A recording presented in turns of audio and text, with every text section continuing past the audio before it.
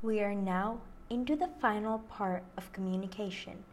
If you have missed to listen to the podcast on communication, which was published in the last days, please listen to it.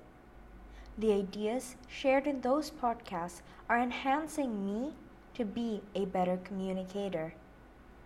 Jim Rohn recognized effective communication is 20% what you know and 80% how you feel about what you know.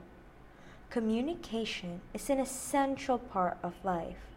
When we speak naturally, we tend to use our hands and facial expression to communicate. Did you know that when someone talks, we tend to understand them with their emotions and not words? Effectively communicating through the silent language is the best way to improve our communication skills.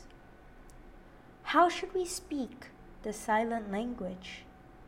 The most common forms of the silent language are pace, pitch, tone, hand gestures, facial expressions, and posture. Using the silent language makes us communicate more than what we are thinking.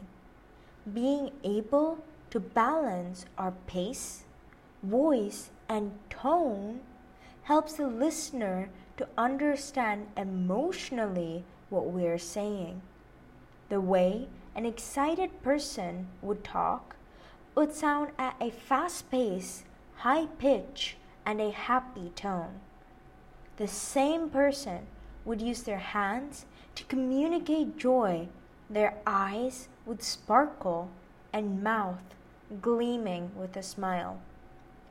Finally, their posture would be upright.